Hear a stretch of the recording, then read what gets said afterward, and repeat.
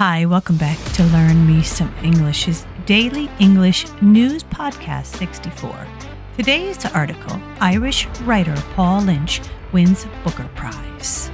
My name is Jean Measam. You can find me at www.learnmeasam.english.com. You can find this article and many more at www.engoo.com. For all the new listeners, I will begin with the vocabulary words necessary to understand the article. I will give you the word, the definition, and an example sentence. I would like you to stop and make a sentence of your own because it's very important to learn how to use the word. I will continue then with reading the article, and in the end, we will follow up with some comprehension questions. Let's begin with the vocabulary words. 1. Totalitarianism, noun.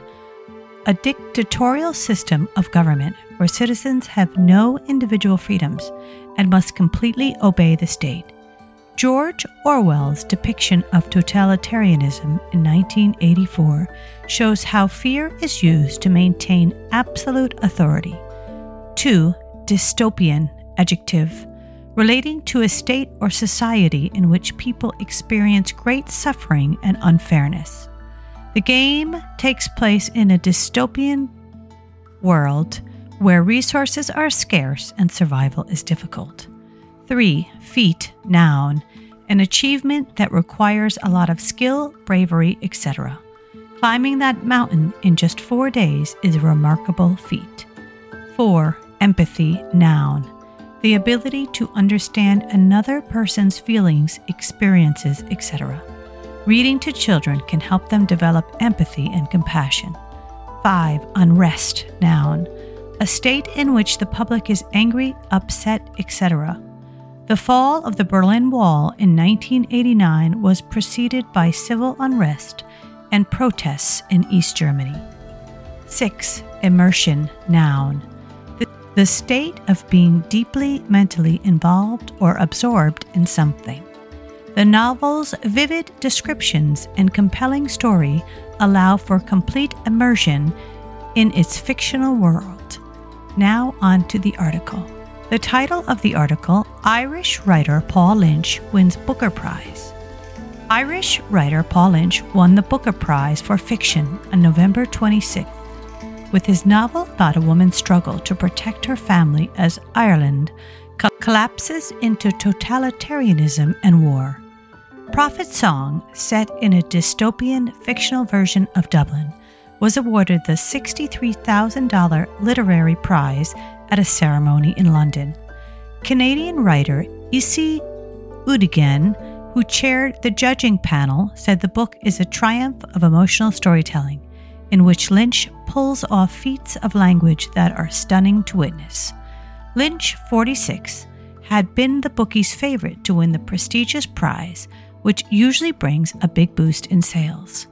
His book beat 5 other finalists from Ireland, the UK, the US, and Canada, chosen from 163 novels submitted by publishers. Lynch has called Prophet Song his 5th novel, an attempt at radical empathy that tries to plunge readers into the experience of living in a collapsing society. I was trying to see into the modern chaos, he told the Booker website, the unrest in Western democracies, the problem of Syria, the scale of its refugee crisis, and the West's indifference.